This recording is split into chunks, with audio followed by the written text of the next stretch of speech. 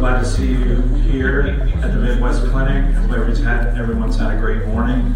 We have record turnout, which is fantastic.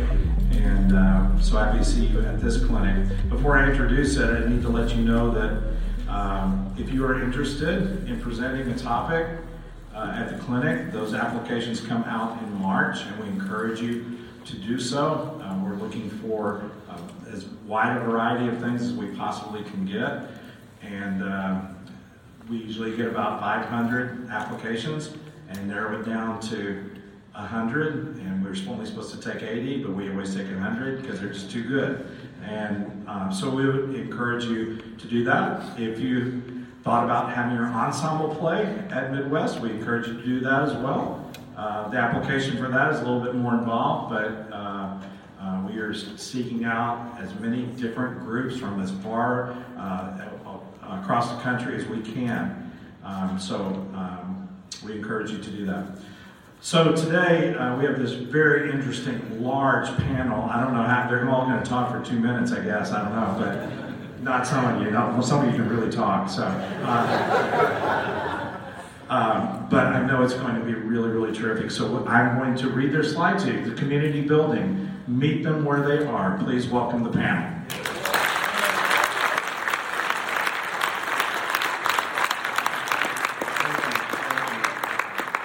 First of all, we would like to say good afternoon, everyone. Good afternoon. Oh, hold on now. We do something at Relative Pitch. We love to get what you say is what we feel. So, good afternoon, everyone. Good afternoon. Perfect. That's what we love to hear. First and foremost, my name is Anthony Morris. I am currently a Master Conducting Associate at the University of Georgia, and I am one part of this beautiful Relative Pitch podcast, and I'll let my co-hosts introduce themselves. Hi everyone, my name is Lauren Green. I am a doctorate of musical arts, flute performance student at the University of Washington, as well as the community relations manager for the Seattle Symphony. Hello everyone, my name is Michael Brown. I'm the adjunct professor of trumpet at the University of North Georgia and play second trumpet with the Chattanooga Symphony and Opera. And so we three make up Relative Pitch. And Relative Pitch started about 3 years ago during COVID, where Michael says it's his idea, but we give it to him. And we just thought about our current generation. What are we going through? What were some of the problems in music education? And what happened, we ended up having 3-hour-long conversations, like almost every day. So we said, well, let's turn on a camera. And let's invite others to tell their stories too. And that is partly why we have our beautiful 4 people at the end of this table that are here with us to talk about how their stories and how it relates to community. And so I'm going to let them introduce themselves, starting with Miss Ashley Crawford. Good afternoon, everyone.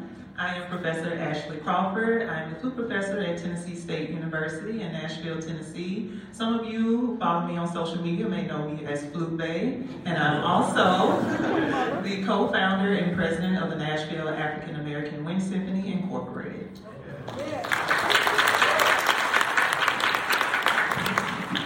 Good afternoon, everyone. It's a pleasure to be part of this panel. My name is Dr. Catherine Sanan Bushman, and currently I'm a wind band director and music ed professor at St. Cloud State in St. Cloud, Minnesota.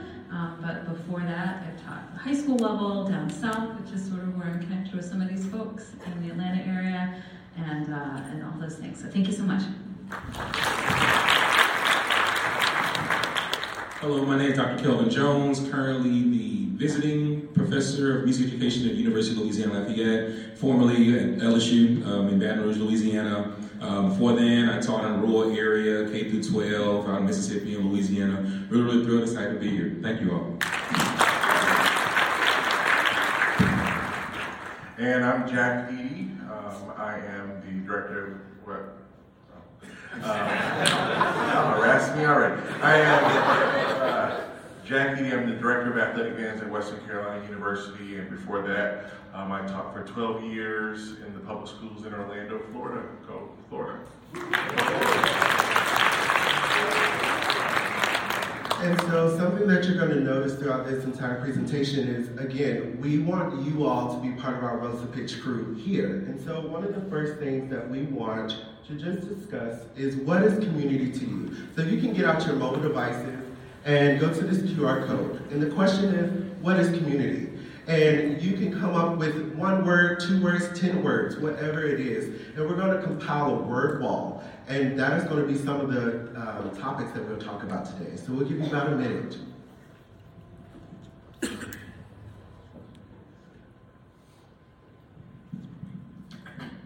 And so while you're doing that, Jack, Edie, the first question we have for you, what is the difference between establishing a community in a collegiate versus middle and high school settings, as you've done before? What are the differences between culture building in those settings?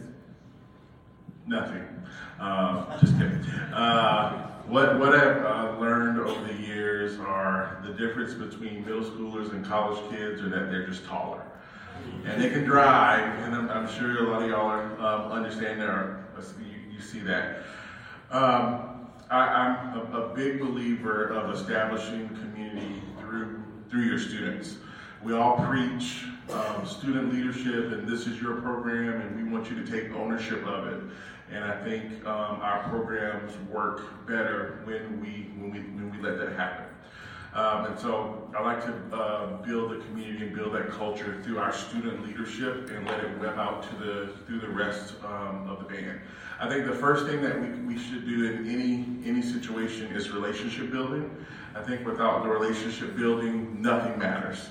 I like to say, before you play that concert B flat or take a step, you have to build a relationship with a student. And for me, it was easy for me to talk with, Jerome or Jeremy about their attendance or about their discipline or about them actually playing their instrument if I built a relationship with them. Some things that I try to do, especially in the secondary level, is I love to get them outside of playing their instruments. Like, we spend a lot of time building the musician, but I think one thing that's worked for me, like we did game nights. We go to the gym and play basketball. We have a movie night, and we just set up those kind of things in the band room, and that way we were able to let our hair down. And even though they saw me as Mr. Edie, I wasn't the teacher, but I was the one blocking their shot or talking junk or the other side. I'm a beast in Madden, so don't, yeah. But taking the time for them to see that other side of me, so they can see that I care about them on a different level than just what they see in me in the classroom, and I think that is so important. Now, switching it to the college level, it's tougher to do those things because they're adults and they have lives and they have other things to do. And so I had to really work to foster the community while understanding they have lives. And so we do that, especially in my program now, is we try to do some kind of a social activity monthly. We'll do a coffee with directors. We'll do a ice cream with directors or donuts with donuts. And I encourage all sections to go out and go to Sonic and just hang out with each other and build through that. And so it really, I think it's very similar to that, but just making sure you're taking the time to show them that you care and that you're going to build a relationship with them. I love that. I just personally would love to see you play basketball with your kids. So if you have a basketball game, can you invite all of us to see that? Yes. I'll bring the pen. Right, we'll bring a pen there for you. It's okay. My students didn't want it, so it's all right. Oh, they didn't want that smoke. So my question is to Ashley. how do you build community within your collegiate studio? And how do you keep this in mind while recruiting and through the audition process? So I have pretty much a two-part answer to this. So as far as recruiting for my studio, basically what I do as flute player, that is like the first enticement. Like what these students see in high school, who is this flute player playing all this R&B and these pop songs and these hip hop songs on social media and going viral, whatever the case may be, and they come to me and say, hey, I want to study flute, or I want to study with you, and they get into the studio and they think they're going to get a flute bay lesson, and I put those major scales in front of them, put that chromatic scale in front of them, here's your fingering chart, and I can start to build them from the ground up. But that's the introductory level right there, where I can speak to them, although we're a generation apart now, Generation Z, or Gen Z, I'm a millennial, so they like to drag us a lot, but I can meet them in that realm, so that gets them in the room. I also like to cultivate family with my studio, so I have an audition process for my flute choir at Tennessee State, and this consists of freshmen all the way to grad students, and once they're in this first rehearsal and they're in this room with me, it's an even playing field. Now they're under this serious conductor that's looking over her glasses at them, and all I want is my notes on that downbeat, right? So they know how serious I am, and they know how passionate I am about this instrument. So they lean on one another to support one another, to meet me where I am, to give me the product that I'm looking for. Another big thing is the visibility of role models. Representation is key to building community, okay? So with the Nashville African American Wind Symphony, that is an organization full of African American classical musicians, people of color who play classical music. So we have a number of ages that see this group, and they're inspired by that, and they see that it's possible for them to flourish in this realm as well because they see themselves. Another thing is also the makeup, going back into Tennessee State now, which we know that is in the HBCU. The faculty makeup. Does the faculty represent the demographic of the student body? And I got some numbers for y'all. Educators, are y'all ready for some statistics? That's your favorite class, right? So these numbers are approximate. As we know, every school year, teachers move around, things happen, okay? So according to collegefactual.com, where we stand right now, it's 1,417 professors. So breaking that down, Black professors stand at 64.1%, white professors stand at 29.8%, Asian is 4.4%, multi-ethnic is 1.7%. Now we're about to head over to the music department. Are y'all ready? There are 48 professors in the music department. 66.7% are white, 27.1% are Black, 8.3% are multi-ethnic. We're going to break it down even further. 68.8% are men, 31.3% are women.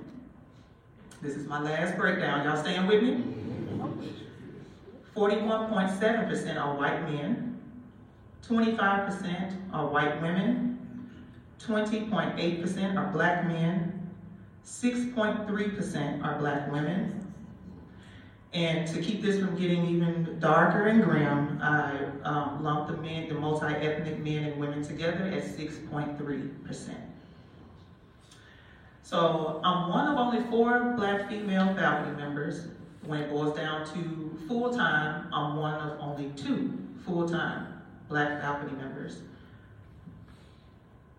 What is important to me is how, one, I carry myself and represent myself, because I want to empower my students. I want them to see that you can show up in these spaces, take up space, have a voice, advocate for yourself, and be passionate, and that translates over to them in whichever field they're in. I don't have any music majors in my studio. I stand at 16 students right now. I have bio majors, chem majors, nursing, but we all unite under the passion of music. And they see how I'm able to withstand and persevere in this space where sometimes in these meetings I'm the only one in there and I have to speak from my chest, right? And advocate for myself as a woman, as a Black woman. And in turn, this inspires them as they go off into their fields and they go into these different industries where they may be the only one. And they can dial back and say, oh, I remember when Ms. Crawford was the only one and she survived this and she was okay, she was fine, she was strong, and I can do this too. So within community, I always think connection, empowerment, and identity. How can I empower you after we connect, right? How can I support your identity and be that thing you can lean on, be that person you can lean on and see you, okay? So with that, again, representation is everything, because if our youth don't see themselves in certain spaces, they just won't think it's possible. So we want them to walk away knowing that whatever it is that you want to do is possible. I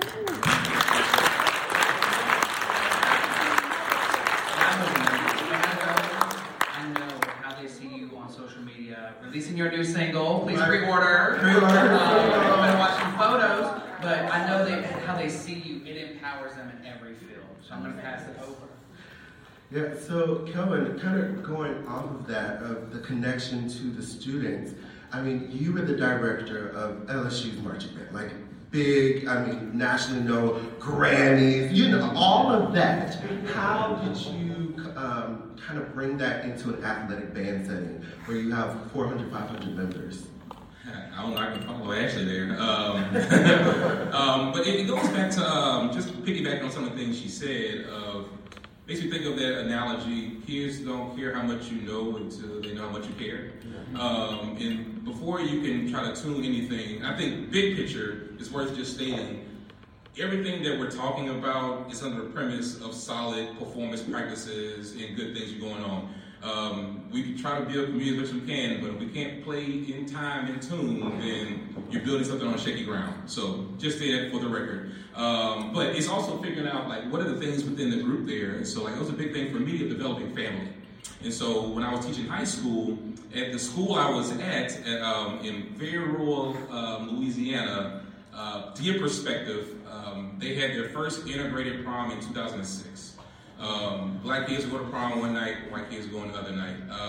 And so there was a lot of, in a sense, de facto segregation. Like the black kids did this, the black kids did track and basketball, and then band. The white kids did softball, soccer, and things like that. So for me, it's like music is music. How can we build that? So I started off a program. We had like 13 kids, but it was mostly black kids. And then I'm proud, like by the time we ended that, it was about 50-50. Because there was this classism thing of, oh, band is for the poor people, and it's unique. So that kind of manifesting culture and community was important. Just showing them, I don't care if your dad did oil in Iraq, which is our first trombone player, or you went a week without water, which is our second chair trombone player. Like, we all come together through music. And that's what makes music so, in my opinion, freaking cool, because regardless of your background, we can kind of bond with something like that. So big picture with community is like two factors. One, the internal community. So what are you doing with your kids in your program? So like at LSU, kind of what Jack mentioned earlier, even with high school, like doing things outside of just band, whether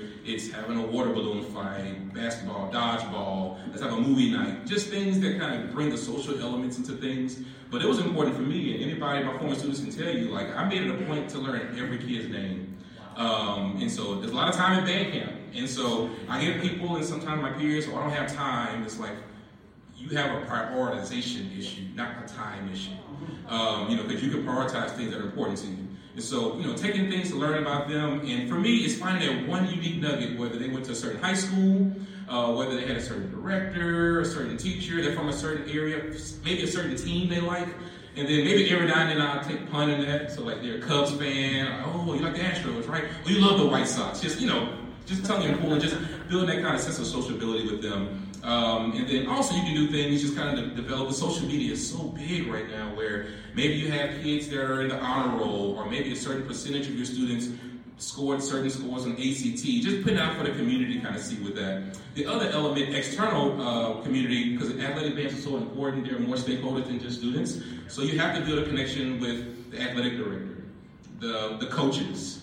I always had meeting with all of my coaches, and anybody knows, like, I had all of them on a cell phone number. But the important thing is making social deposits. So it's the what can we do to aid you. It wasn't always about what can you do for the band program, but just kind of being a conduit that way. And then over time it may be, hey, do you mind coming speaking to our leadership team? Would you mind coming to a rehearsal and things of that nature? And it's a technique that politicians use that I read in a book. It's about sticky notes. And it's finding those elements of what is something that's unique about them that you can then kind of remember. So I kind of sticky point with that. So even when I meet somebody, and those that know me know this, it's not about what they're doing in their profession. It's like, how's life? How are your kids? Your child is still doing those lesson things you talked about? Well, how's the baseball thing going on? And just remember those things, because those small things go a long way to just build kind of this community, family dynamic. So when I have to make a social withdrawal, it's not coming from an empty bank deposit, because we kind of have that relationship to kind of build in from there.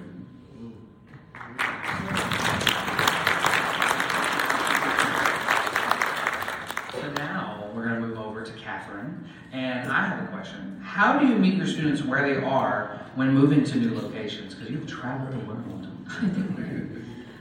So I think, I maybe started my career off in a way that made it hard for me to do those things. I was teaching at Lassiter High School down in Atlanta, Georgia, and I was an assistant director, and it was a big, large, competitive program. Everything was amazing about this program. And I wanted to go there because it was home. It was where I grew up, and I wanted to be God's gift to band directing. I don't know if anybody else in here has that goal. And I did it, and it was a lot of work, and it was really fulfilling, and I learned a lot. I learned how to teach. I learned the nuts and bolts. But even in those spaces, my mentor there would ask me just these random questions. It was like, Catherine, how would you teach band if you lived on an Indian reservation? And it took me like years to answer that question, because down south there aren't any Indian reservations because we kicked them all out, and there's no Indians living there, and so it's like I have no idea, but I think what that question helped us see is that we're not just here chasing medals, we're not just here chasing trophies, even though from the outside that's what it looked like we were doing. And so I took that to heart. I took all those people that I worked with and all those communities that I worked with, and I said, I want to see if I can do this somewhere else. I went to graduate school and learned as much as I could. I started teaching in South Carolina for a couple of years, and then went up to Minnesota. And Minnesota was like moving to Canada, in case y'all don't know. It is like right next to it. And I thought I was moving here. I was like, I know Chicago, that's not Minnesota, it's just like right up there. It's like 20 degrees colder, people. Every day. And real cold. And so I thought, I want to just see, am I still a band director? Am I still a music teacher?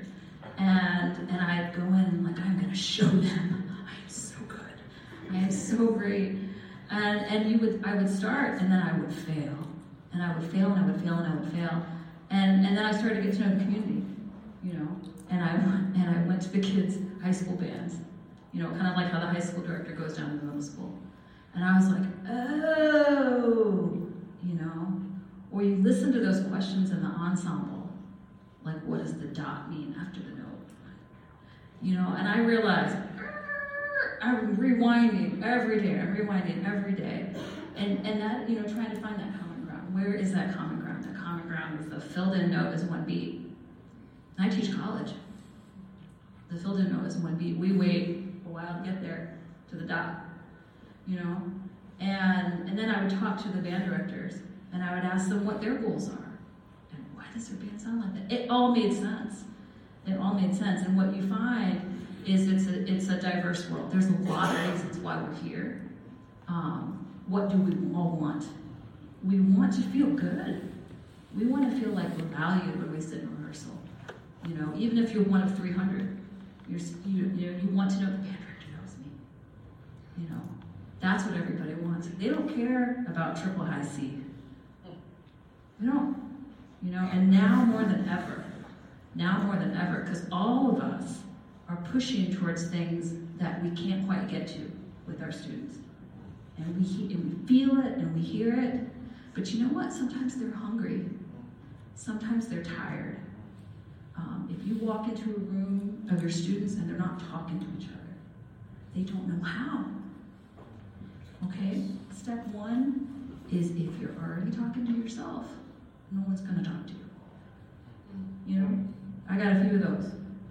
And I was like, no one's going to talk to you if you're already talking to yourself. You know, step two is where we're going out to eat. I ask my kids all the time, where we're going out to eat. Do I need to go out to eat? I do not need to go out to eat with my students. And you look for that one kid who wants a friend who's going to say chicken, because in my town there's like 10 chicken joints. And I say, what chicken joint are we going out to tonight? And now he's the leader. I can't even do auditions. I can't do leadership auditions. I can't do band camp. I just got to get them to come to rehearsal. You know, and I have some that are up here. They're like, you know, Dr. Bushman, I think the band needs to be more serious. And I said, you know what, it will be.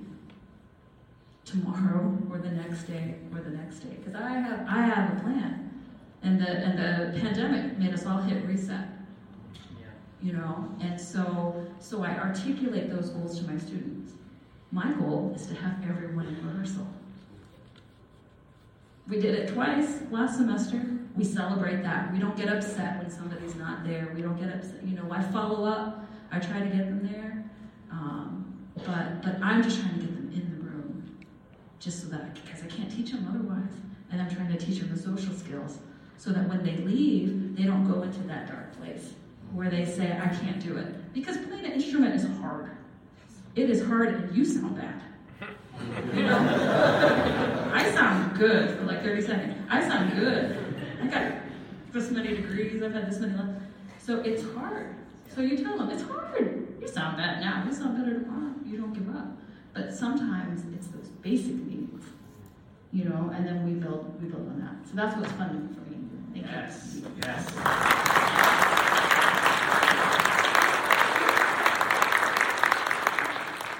I wanted to swing it back to Ashley in this conversation. We're talking so much about community as a whole, but I also want to honor the idea of identities within your individual students. So how do you honor the communities you belong to while also honoring those identities of your individual students?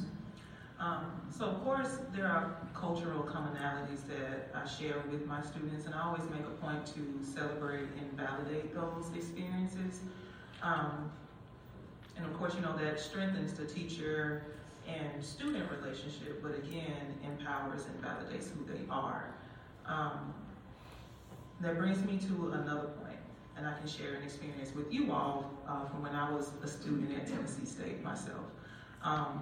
Self-awareness and social awareness. When I was a student at TSU, my flute teacher, my flute professor, Miss Belinda Locke, I consider her a second mom. She was a middle-aged white woman. Another one of my teachers, my piano teacher, Dr. Christina Perky, another middle-aged white woman. While we experience the world differently, just based off, unfortunately, some status quos that we experience here in our country, they still make it a point to sit me down and say, hey, you're a phenomenal flutist, you're an excellent student, they're giving me all this praise, but that's not going to be good enough. And Dr. Perky, again, I love her to death. Ms. Locke, love her to death. Dr. Perky looked in my face and said, things are going to be a little bit harder for you out here. You're a woman, you're a black woman, you are marginalized twice over. So you gotta hit the ground running. I'm gonna give you every tool that you need to build what it is that you need to build in order to be successful out here once you leave TSU or go on and continue your studies. But she made it a point, although that conversation may have been uncomfortable for her, or I may have experienced any discomfort with hearing it, she made it a point to be socially aware of what our differences are, while still supporting me.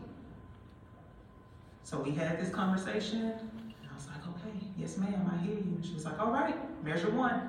And we went right back to recital rehearsal.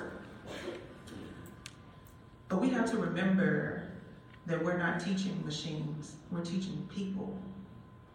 And we want to build that character. So although we have these common experiences, I make it a point to listen to my students when they come in. Sometimes we don't even have a lesson. Sometimes they need to just come in and just talk to me. And we know as educators, we wear more than one hat than just band director or orchestra director, right? Sometimes we're the mom away from home. We're therapists, we're teachers, we're all of these things. And these students come in depending on being able to lean on me. And I hear them out and empower them. I keep going back to that word, but that is so important, especially in the day and age after the pandemic and after quarantine. That took a big toll on our students, right? So we want to bring them back to some point of normalcy where it's okay to talk up for yourself or it's okay to emote and just be human and hear them out, okay? So I wanted to come back to that point of self-awareness versus social awareness, because I don't want anyone leaving here thinking like, oh, I have to be black to teach a black student, I have to be white to teach. No, it's not that. You just need to be aware of what's going on, what's happening around you. And do not be afraid to speak on it, because you could change someone's life for the better if you do.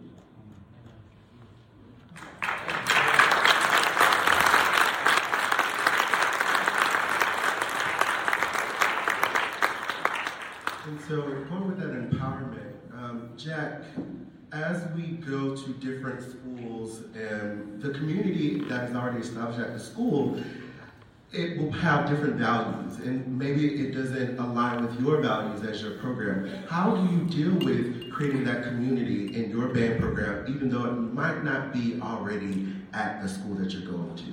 Awesome. I love that question. Everyone repeat after me. I am the expert. I am the expert. Say it again. I am the expert. I am the expert.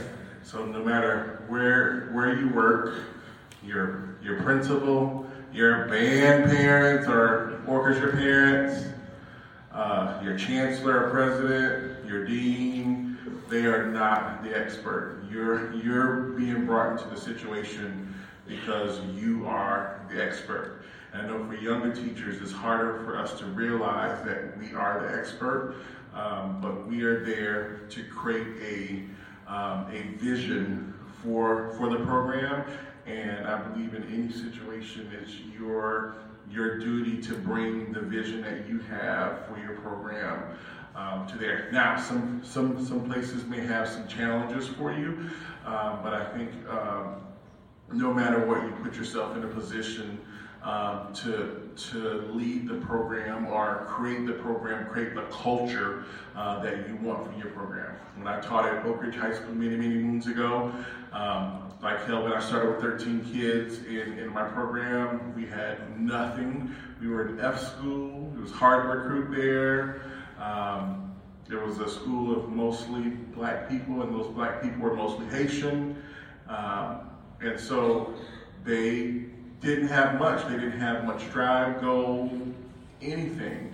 And so it would be easy to just come in and be like, all right, well, you don't know how to play the B-flat scale, so we're just going to not play the B-flat scale. Instead, coming in with the vision of now in this program, I don't care if you can't read quarter notes, but we got to play all 12 scales in this program. And we instill that into them, and we make that a priority so that they can then change and build up to that. I think in your program, in any situation, you have to find a way to insert you into the system. Every program has its interesting parts of it. I sure am learning about that as I'm in the mountains of Western North Carolina. I'm different, and that's okay. And I have to have thick skin. I have to I don't care. That's fine. Yeah, we did do it that way. All right, now we're not. And we have this saying at Western Carolina that there's nothing wrong with change. Change is just change, and it's okay. And so we don't make a big deal. We just go and we do the things that we can do so we can continue to be successful in the program. I think every program that you're involved in, they have an identity. And when you infuse yourself into that program, that identity morphs into your beliefs, and you take and you build upon that, and you learn that is okay to do. And then you're finding a way to build a culture that you want, no matter what. And for my young folks, that culture may not happen tomorrow. It may not happen the next month. It may take you a couple years for it to happen. But you're working on building a culture that you want today. And so I want to encourage you all to do that.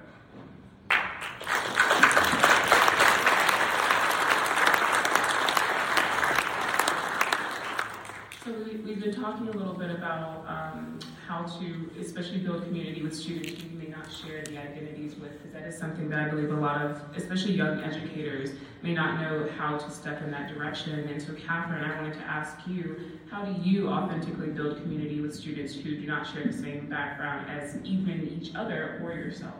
Yeah, thanks, Lauren. I think about this question, and there's a lot of us in the room, I would say maybe among the Asian community, maybe among other communities, where it's just been my whole life.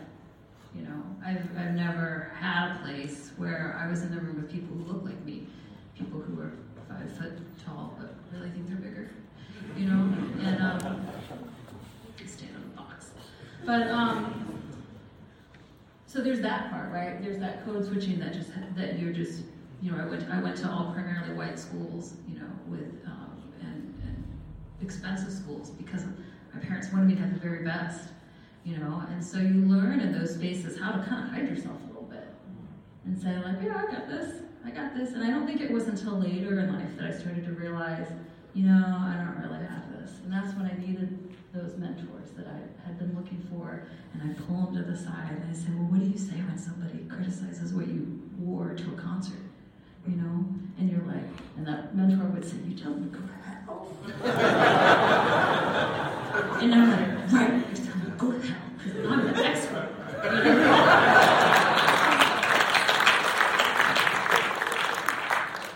And so there's that middle ground where you're trying to navigate that. And then now, as I'm being more comfortable with who I am, is I go up to my students and I say, I'm Filipino American. My parents came here in these different ways, and my grandfather fought in the World War II so he could bring his family here, because that was one way that Filipino immigrants could come to this country.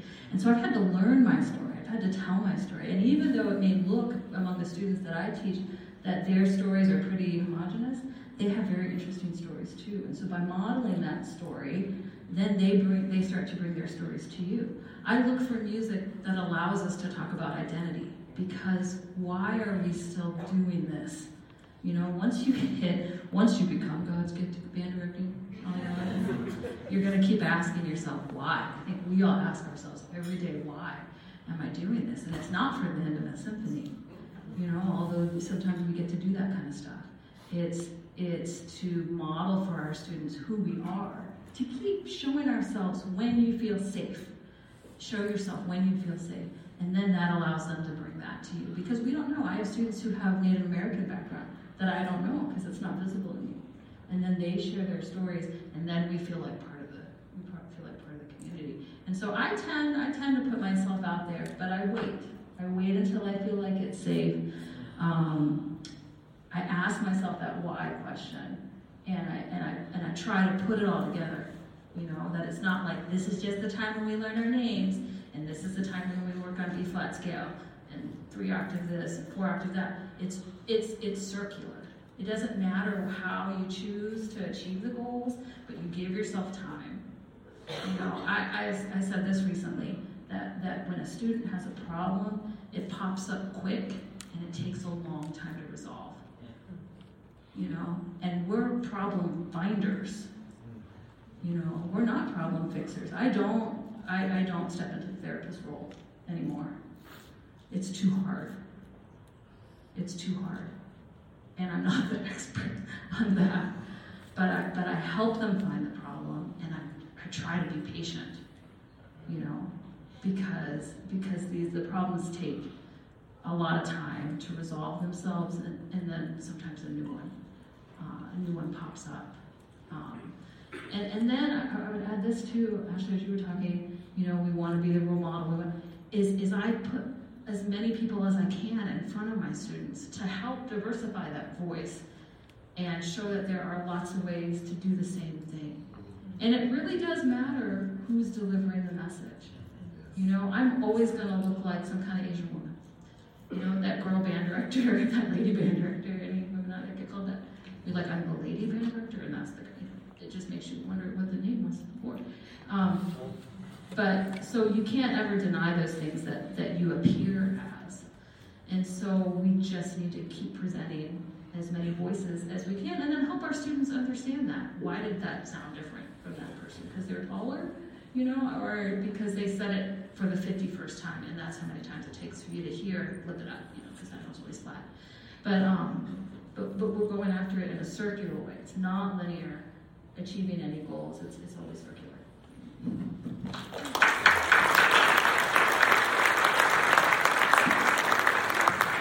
So before our last question, we did want to just point to the word world that you all created. What is community? And these beautiful words of love, belonging, culture, collaboration, together, friends, diversity, common goals. These are the words that you came up with. And so these are some of the words you can take back to your programs and put them in front of your students, or have your students create their own word wall. That was an easy way. When I was teaching in Florida, the first thing I did was, it's time for you to create the rules of the classroom. So, therefore, they have buy-in, and they stick to that. Oh, Mr. Morris, you're not doing what we said, the rule. Well, I'm sorry, my bad. Let's try that again, you know? So, these are the words that you came up with. And so, let's take these words on, okay? And then, before we go on, if you have a question, we have a little question and answer at the end. Please just scan this QR code and then ask your question, and then we'll ask on before I get my last question. Real quick, I also want to add, you don't have to be a band director to use those words. I know there's college kids in here who teach sectionals. You can build a relationship with the place you teach sectionals. If you teach lessons, you can, every August and January, I ask the kid, what do they want to get better at that's not the trumpet? Like, what a part of your personality or your humanness is lacking right now? Sometimes compassion comes up. Sometimes work ethic comes up. And work ethic does not mean going and practicing 3 hours a day. Work ethic could be like, I want to make my bed every morning. You know what I mean? So you do not have to be a band director, college, high school, middle school, to apply these. You can do this sectional room, private lesson room, or that one-on-one you have with the students when they first enter your ensemble. It does not have to be with music. It's great if you could do that. You know, we're at a music conference. But you can take this into the human aspect of everything we do. Absolutely. And Catherine, you asked a big question of why. And that little 3-letter word is very scary, the question of why. And so Kelvin, I have a question for you. When it is time to move on to your next place, how do you lead the community that you invested so much time and energy into developing? I plead the fifth. No.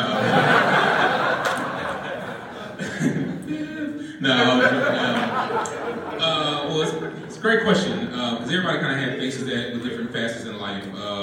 Number one, I'm a spiritual person, and so I try to make decisions that are in line with my beliefs. And so to give a quick story with that, I was at my high school I was teaching at. and I was debating on going back to get my doctorate. And it was just, man, we've done all these great things. The program has grown. We performed at all these different events.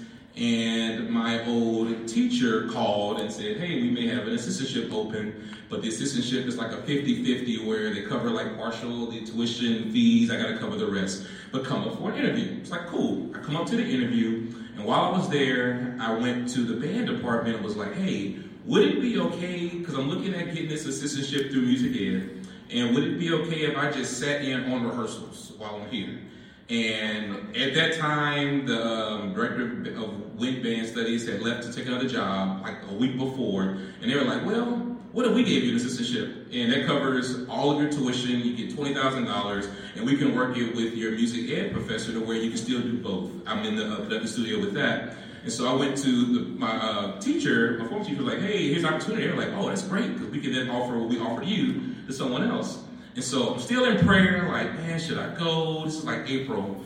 And I know it was a Tuesday, and I put in a dental, I had to go to the dentist. That's why I missed class. And I remember coming on Wednesday, and on Wednesday they did a RIF in the district. RIF means reduction in force. And they were getting rid of all the music teachers at the middle and elementary school, and I was going to be the only one left. And I was like, man, God, if you give me any signs, this is definitely. And so then I was like, yeah, I made the choice to kind of go there. And I had the situation set up to where I'm going to school, tuition free. I'm getting paid to go. I get to go to these conferences. And I get to be involved in both of these things that were important to me, whether that was the research side of education and also conducting. That's something that's important to me. So this, I feel personally like God created this avenue to make me succeed there. So for me, any decision I make is kind of rooted in that. Two, a lot of people struggle with, I have great kids, and they're awesome. Man, there are great kids everywhere. I had great kids at West Feliciana, at the LSU. There were amazing kids there. The things that I'm doing now at University of Louisiana Lafayette and other places, they're awesome kids. Even other rural areas I go to, I'm learning about who Ice Spice and Gorilla and all the other folks are. There are dope kids there too. So don't let the kids that you teach and work around hold you back, because there are great kids everywhere. Thirdly, is know your goals. Some people may have certain aspirations of if they want to go to graduate school and things of that nature. Make sure you kind of stay fast to that. But it's so important to develop success first. Some people, I want to go teach at this school for like 3 months and then go get a doctorate. You're not taking, I'm exaggerating, but you're not taking the time to grow and learn, make the mistakes, and mature. So actually find success in what you want to do there. Because this last point I want to make, and this is kind of about community, but this is like almost self-help as well. We can work so hard in our profession and do so many things, and this job is stressful, and this job can kill you. I had a very personal friend of mine who passed away 2 days ago, 39 years old. He was in Mississippi, a high school director, did so much for that community. He served as a fine arts coordinator, all these things. And we don't know what causes heart attack, but I know he was stressed a lot. And I got to a point where in my life where if I die, I'm probably going to have one day where everybody's going to be on social media. Oh, we miss him. He was cool, freckled face, whatever. And before my funeral, they're going to advertise that job. And probably before I'm cold on the ground, somebody else is going to be in that same position. I can't put in my will that my son is going to be director of whatever. That's not how the game works, right? So it's finding those time and moments to figure out what's best for you from a health standpoint to make sure you provide for your family or the spiritual things you believe in. Because a lot of times we work so hard, we put in so much time in what we're doing to get this chord in tune or play this piece or to impress my colleagues and play this grade 6 music. But at the end of the day, if something were to happen to you adversely, what does it really matter? And so those are things that I just felt with for me, but it goes back to what I said at first, the spirituality piece of it, to kind of figure out, all right, this is the right time. Because everybody has a time and place for everything. So, Yes, sir.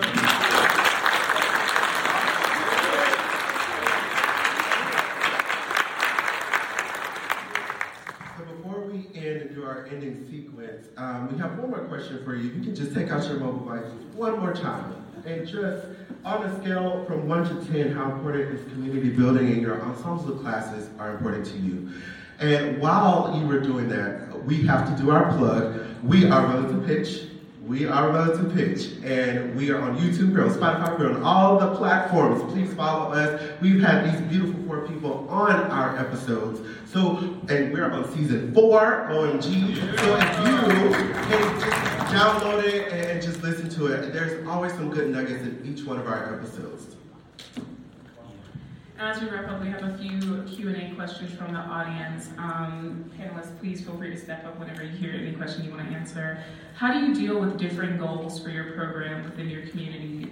As an example, I want my band to have a good tone, intonation, etc., but others will say they sound white. I'm not black. Anyway.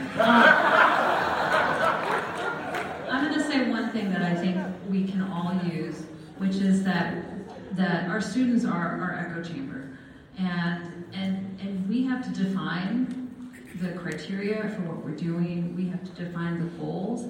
I mean, I don't know, Mike, you probably hear this, because when the kids come in for lessons, we talk to them and they're like, how'd band contests go? And the student says, oh, not so great. And I said, why? I said, well, the judge didn't like blah, blah, blah. And then they go on and they say everything that you just said, And so we have to put the words into our community for why we're doing it. We just say it. Just give them a real simple goal. There's a time for this, there's a time for that. I was going to add, it goes to a value system. I went to an HBCU for my undergrad. I was in orchestra, I was in jazz, I did all those factors. I worked at LSU, which is a predominantly white institution. But for any of the kids, it goes back to what do you value, what do you prioritize? Like, in my opinion, there's really only one way to play a tune. That's how you do that. So instilling those traits and systems into your kids for them to have that understanding, because we live in a society that's full of bigotry, full of ignorance, and you have to learn how to navigate that. That's why we're teachers. That's why we educate, so we can then educate them on what's right and wrong here. And it goes back to you're the expert. That thing, and a big part of it is it's an identity issue. And we have to be strong and content in the identity of our program. I remember when I was at Oak Ridge High School, they all wanted to be Jones High School. This is one of the other high schools in Orlando. We want to be Jones, we want to be Jones. I'm like, we don't care about Jones, we gotta be Oak Ridge. We gotta be Oak Ridge first. And Oak Ridge only. And so once we understood our identity, then they didn't care about who Jones was. And so we have to preach that and teach that and cultivate those things. And the last question we'll ask is, someone asked, with all of you being accomplished music educators, what advice do you have to young Black aspiring music educators in the state of music education today? My answer kind of ties back into the first question as well. This misconception that some people may have that if you sound right, that indicates that you are educated or really good at something, phenomenal at something. If you don't sound white or you're other, then that's on the opposite end of that spectrum, right?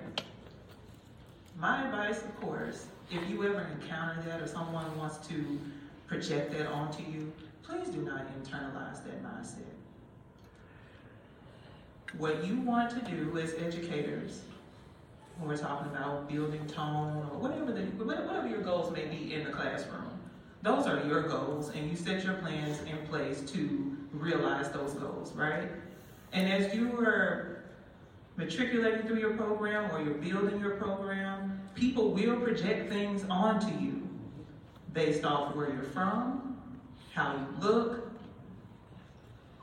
I'm a Black woman from Memphis, Tennessee. I get a lot of things thrown at me. But I don't internalize it, and what I do is I prove them wrong every time, every single time. Because one, I'm self-aware of what I can do. I know me better than anybody, right? And as an educator, get to know yourself as an educator. What is your philosophy? What do you stand on? When you get in front of these bands or in front of your ensembles, in front of your students, what are your values? How are you showing up? That's what's important. That's what's important. And again, I'm going to reiterate that people will project things onto you, and sometimes people's insecurities are loud. And they'll say that's a you problem, when no, baby, that is a them problem. That's a you problem. That don't have anything to do with me. So as you build your programs, or I know we have some college students in here, as you matriculate through your program, you get your degree, write out what your teaching philosophy is. Visit those values. What are your values? What do you want out of your program? What do you want out of yourself as an educator? And that's what's important. You get to define that. No one else. No one else. No one could have told me that, oh, this is your third year at Midwest and you're sitting on a panel today. But I did things, I put things in place that landed me here today while experiencing a lot of adversity before I got here.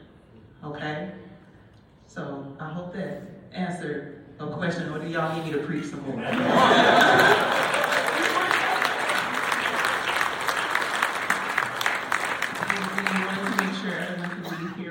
These key points from our session today that you can take home with you. Community building is essential, no matter what level of teaching you're at.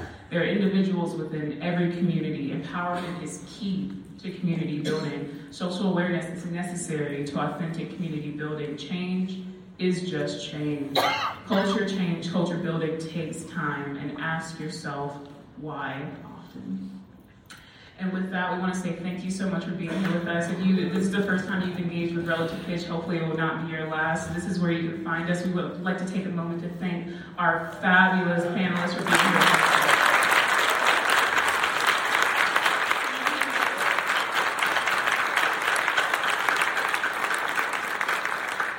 And on behalf of all the panelists, I just want to say to Anthony, Lauren, Michael, thank you for this forum. Folks, this is just the warm-up. All right, the real work begins now, and I want to thank you all for your leadership and for including us on today. You guys are amazing.